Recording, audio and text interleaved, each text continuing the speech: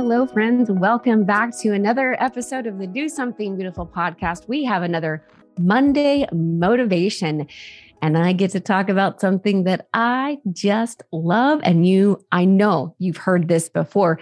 We're going to talk about dreams, right? We're going to talk about pursuing the dreams that God calls us to. And it amazes me that this topic of dreams gets so misunderstood. I think people think that when we're saying follow your dreams, it's this selfish endeavor, that it's something that couldn't possibly be holy. It couldn't possibly be what God would want. And it's all just about you. And I absolutely disagree with that. We have dreams. And remember, God has the plan. We have the dreams and God has the plan. And Jeremiah 29 tells us, for I know the plans I have for you, plans to give you hope and a future. This is what the Lord is telling us. Dreams are not selfish in and of themselves. Now, sometimes I know some people can make selfish things out of dreams, but I truly believe that dreams are born from our God-given talents, our passions, our experiences, and yes, even our sufferings. We can have dreams that are kind of born from those sufferings because maybe we want to help other people that have been through something like us, right? And so our dreams really can make this world better. And granted, all of our dreams have to be, given to the Lord because He has the plan. A lot of times that we have a dream and of course the Lord has a plan and He recalibrates the dream, but we have to start somewhere. We have to start somewhere. And let me tell you something, your dreams really can make this world better.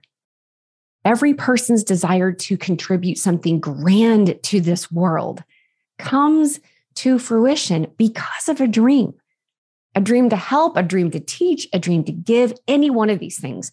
Dreams allow us to be generous with what God has given us and really engage in holy contribution in this world. Because when it comes down to it, it comes down to sharing the love of Christ Jesus and allowing that to be a contribution. We were made to live lives of contribution. We were not made to live lives of comparison or competition. We have been made to live lives of contribution. And those areas of contribution can be in so many different areas. And so don't think of dreams as something just completely in the secular world or outside the home. Those dreams you have to have a holy marriage, those dreams you have to have a holy relationship, those dreams you have to raise a family, those are the dreams also that we're talking about. That's included in dreams because that truly is a mark of contribution.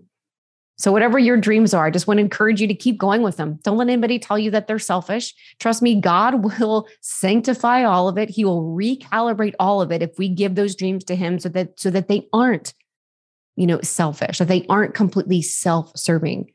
Because whatever dream we have, it has to be attached to that contribution. And that contribution is something very unique that God has given us to share with the world. And I pray that you embrace those dreams and you fulfill them. All right. God love you. God bless.